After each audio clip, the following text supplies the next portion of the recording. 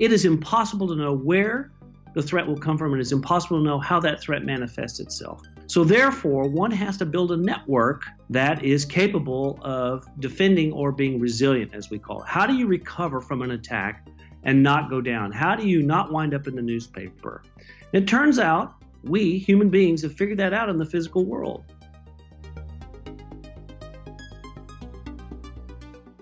This is Kotecki on Tech. I am James Kotecki here with Ray Rothrock, the CEO of RedSeal. Ray, welcome to the show. Thank you. Thank you very much. Glad to be here. So RedSeal is a cybersecurity company, and this is maybe weird to say, maybe not the first time you've heard this. Ray Rothrock sounds like a very CEO of a web security company kind of name. Well, it's funny you say that. So for 25 years, I was a general partner at Venrock. So I was Ray Rothrock from Venrock. A lot of rocks in there. And I worked for the Rockefeller family. So there you go. Wow. Okay. So yeah, you're definitely one of those people whose name has subconsciously shaped your destiny, I suppose. I think so. So RedSeal is a cybersecurity company. And when I looked at your website recently, it said you are, quote, trusted by all four branches of the military, the world's most trusted financial institutions, power grid companies, and mission-critical government agencies. So Ray, without necessarily naming names, given the business that you're in, what's an example of a way that you help a client? Our clients are large enterprises with very complicated network infrastructure. They have wired, wireless clouds, IoT. They have all kinds of stuff. And the software that RedSeal produces ingests all the technical information about how those things talk to each other. It's called routing and switching. And we take all that in and we punch it into our algorithms. And it can take anywhere from 2 minutes to 2 hours to sometimes 2 days, depending upon the size and complexity of the network, to basically create a map. You can say, for example, in talking about the military, do any of my trusted secure networks talk to any untrusted insecure networks? Do I have secret clearance networks talking to non-secret clearance networks? So sometimes just understanding the pathway from point A to point B gives you amazing insight into whether or not you've configured and are operating your network correctly. As we know, everything's become digital. Everything is digital. In the case of military or the three-letter intel agencies, they're constantly moving secret information around and stuff, and they need to make sure it's moving properly from point A to point B. That is the core use case that we do. We test the government's networks, the agency networks, the congressional networks even, and the executive branch networks to find out if they're in compliance. And that is the number one thing we do. And it turns out most people are not in compliance, or if they are out of compliance, the software will indicate how to bring it into compliance. I'm not sure how much you're allowed to say about this or how much you want to say about this given your kind of marketing and business priorities, but how vulnerable is the U.S. government? How vulnerable is the U.S. military? You're mapping these connections, and you mentioned that many people and many organizations are not in compliance. How afraid should we be as citizens who depend on these services? Well, that's a big question. Look, I'll answer it this way. No network is perfect. And the amount of imperfection sort of depends upon the age and the skills of the people that have operationalized that network and what the current threat environment looks like. Nothing is perfect, but we are getting a lot better at it. One of the things that we have done is automate this process so that it doesn't take a bunch of human beings in there to do it all the time. We're getting better at that. And I think as automation, AI, and machine learning sort of technologies get deployed in cyber will get better faster than we can imagine. You probably know this, James, but there's a massive shortage of human beings to run all this software that the world has created. Yeah. Anybody listening to this is going to be thinking about the news and the headlines around, are we safe? Are we, the headlines I read are like, not only are we not safe, we're less safe than ever. And we haven't really done anything significant to prevent kind of another social engineering attack by the Russians or something, significantly worse. If you look at the news about voting machines and how insecure they are, especially in electronic cases in many parts of the country, that doesn't really make me very optimistic about the future of election security. So it's very challenging. Yeah, we may be going back to paper ballots at some level. Because it is all about trust. Our democracy is about trust. And if we lose that trust, lose that faith, we're at risk. Does the future of cyber warfare, does the new Cold War, so to speak, does that basically look like, my AI versus your AI? I'm doing everything I can to secure my network through artificial intelligence and automation, and also kind of exploit weaknesses in yours. And then you are doing the same to me in the other direction. And it just kind of becomes a battle of whose AI is the best. Absolutely. It's mutual assured destruction at some level. As soon as a new threat comes out, we have to invent a solution against that. One of the tenets of RedSeal, one of the reasons why I'm here, is it is impossible to know where the threat will come from, and it's impossible to know how that threat manifests itself. So therefore, one has to build a network that is capable of defending or being resilient, as we call it. How do you recover from an attack and not go down? How do you not wind up in the newspaper? It turns out we, human beings, have figured that out in the physical world.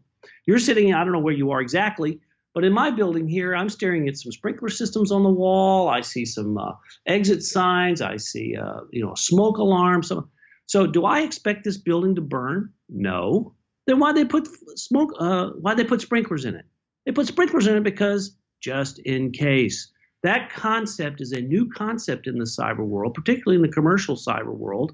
So we have, and my software, because it can visualize and completely map your entire network, it can help you figure out where to put that sprinkler, where to put that exit sign, where to put that extra fire door, so forth and so forth. And that is what the world has come to. Why has this building got all this stuff in it? Because the law has been passed, building codes, inspectors, all that stuff exists in our physical world, does not yet exist in the cyber world. And so I wrote a book last year called Digital Resilience, and it's all about how to be prepared, how to become resilient. Nothing's perfect. Software changes, the threats evolve, but you can indeed be prepared for when your building catches on fire. The idea of resilience is an interesting one, and it reminds me of a history I read of the Cold War about the way that the United States government was thinking about how to make citizens and the government resilient in the case of a nuclear strike. So the idea is you do everything you can, obviously, to prevent the strike from happening, but you're also, in the case of the government in the Cold War, doing things like building bunkers and creating contingency plans of who might be in charge if certain people are taken out of commission and things like that. Is that kind of how you see resilience, the idea that you have to prepare in case you are attacked? You don't just do things to protect yourself from getting attacked. That's exactly right. You've put your finger on it. So there are a lot of things you can do to prevent I call it protection and detection. That's what's been the thesis of cybersecurity since the internet came on. These networks are huge and complex. The U.S. Post Office, for example, has 5,000 pieces of routing equipment in their network. I'm sorry, 50,000. That's no human being can understand it. So you need technology to understand it. But then you also do things like segment. A very effective resilience strategy is to segment. So break your network into small pieces. Most people that built their network most companies that built their network in the last, 10, 15 years, until most recently, had sort of like one firewall entry point, and the network was called flat. It was just like you walked into a giant room with no walls and doors and windows, just a massive room, and everybody could hear everybody else, and everybody could see everybody else. Go to a hotel sometime, log on to their network, and you'll see everybody in all the other rooms, unless they've taken the trouble to segment it. And that's where we are. So that's a typical resilience strategy. And that's, by the way, what we did in the Cold War. We segmented things, right? We put the missiles away from the command decision. We put bunkers in certain places. We created a call tree, a designated survivor. That whole concept comes from all of that thinking. All the while, we're spending equal amounts of money to protect and defend, in addition to being prepared.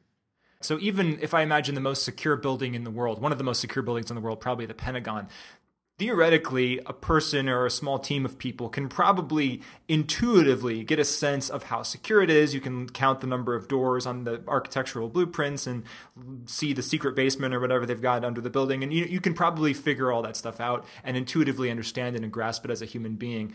And what you're saying is for even something like the post office, which is we don't think of as the most secure organization in the world, although it still needs some security, it's way too complex digitally for anybody to understand. So I guess that's one of the fundamental differences. Yeah, I think so. And think about cyber. So if you walked into a giant room when there's 1,000 people working, you have a sense of whether it's secure or not, right? Mm-hmm. I can hear conversations or whatever.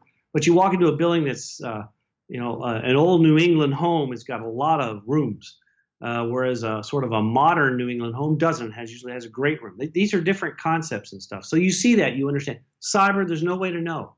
No way to know. Like say, you can go to a hotel and open up your network window, and you might see hundreds of machines. You might see no machines. It depends on how they've installed it. Again, there are no standards. There's no compliance requirements. Hotels don't have to do it a certain way. There was a wonderful article last month in Bloomberg about a red team that went to the Four Seasons in New York, and for days held up in a room, couldn't cracking in until one day they saw a USB port on the side of a curtain. And when they plugged into that USB port, that curtain was electronic, digitally connected to the hotel network, and they got all the way to corporate. That's just how, and our software, RedSeal, would have found that port and would have found that problem. But unless you run our software, it's very difficult to account for. And guess what? How many rooms in that hotel? I don't know, 300, 500? How many curtains? 1,000? So how many access points is that you didn't know about? And, that's called the attack surface. And the attack surface is huge. And if I could just go to another step. So IoT, this notion of Internet of Things, it's now billions. This attack surface is getting bigger, not smaller. In the military, they tell you want to, you want to have the smallest attack surface. So when you're shot at, there's a higher probability you'll survive. We seem to be making our attack surfaces huge, which means the threats have a higher chance of getting in. It seems like it's certainly a great time to be in your business. But overall, should I, as just a citizen of this country and a person trying to live my life in this economy, be more optimistic or less optimistic? When I've talked to other cybersecurity folks, I don't walk away from those conversations with a great deal of overall optimism for, a more secure future for my kids who are 5 and 2, for example, about the world and the internet that they're going to be working on. So how do you think about this overall, just from the point of view of a person in this economy? Well, I'm actually more optimistic than maybe many people you talk to. I'm very optimistic. There's an acknowledgement of leadership. There's an acknowledgement by leadership that we have a problem. Cyber is now in boardrooms, something I've been advocating I did 15 cyber deals while at Venrock out of the 53 that I did there. And cyber was down in the basement, off in the corner. Now it's in the boardroom. I'm getting Ray Rothrock with my book. I'm getting called into public boards to give them a short lecture on how to think and frame up the problem of cyber. Budgets are growing faster in cyber than anywhere else. And that's a good thing and a bad thing. That money should be used to make better products. But for the time being, it's going to be used to secure what we have. But I'm optimistic because there are way more many good guys than there are bad guys. And, just like credit card fraud and theft, we figured out how to deal with that in an effective way, and we get better at it all the time. And we will do the same thing here. We will ultimately spend the money to segment, protect, detect, and then be resilient. That is, have our fire department ready to go in due course. We just will, because we're human beings, and that's how we think about things. So I'm actually optimistic about it. Will it get worse before it gets better? There'll be more Capital Ones. There'll be more Equifaxes. But let's face it, I haven't detected my Equifax stuff being used yet. Have you? Not that I'm going to be careless. Do you think we need to have a fundamental shift in the way that people engage with and think about other people in the world because of the threats of things like phishing. I've talked to others about, deepfake technology could even, one day pretty soon make a convincing facsimile of my CEO on a video call or something like that. And now I see a video of a guy that I know asking me to wire some money to something. Do you think it requires, is this just a tweak, or do we have to kind of rewire something about how we socially interact with each other or about human nature in order to deal with these emerging threats? Yes, we have to have a fundamental shift. And you bring up a great one, because it is happening. We here at my company have received phone calls from a voice that sounded like me that said we needed to wire some money from point A to point B. That is, first of all, that's out of character for me to do that, but nonetheless, you need to be a little skeptical. So you need to have safe words. I'm sure you're familiar with that concept, or dual factor. And like I say, and just be skeptical. If anyone asks you to do anything that's just out of the ordinary, you should double check it. Pick up the phone and call them, for goodness sake, if you're just be a little skeptical. I think that we, look, because we can't see the cyber, we don't understand its reach and potential. And in the last, I'm going to say 15 years, we have highly digitized our world. And we did it as fast as we could and as cheap as we could. And in hindsight, we should have been more careful, but you just can't stop people. We're going to do things like we want to do them. But we also need to educate and teach our children to be a little more skeptical about their digital footprint.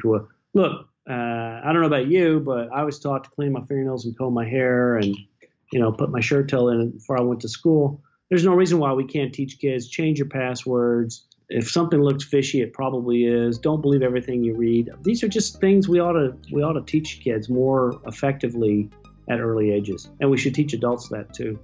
Ray Rothrock, CEO of RedSeal, I appreciate your combination of optimism and a little skepticism to go with that. So thanks for being on the show today. James, thank you very much. And remember, change your password. Yeah.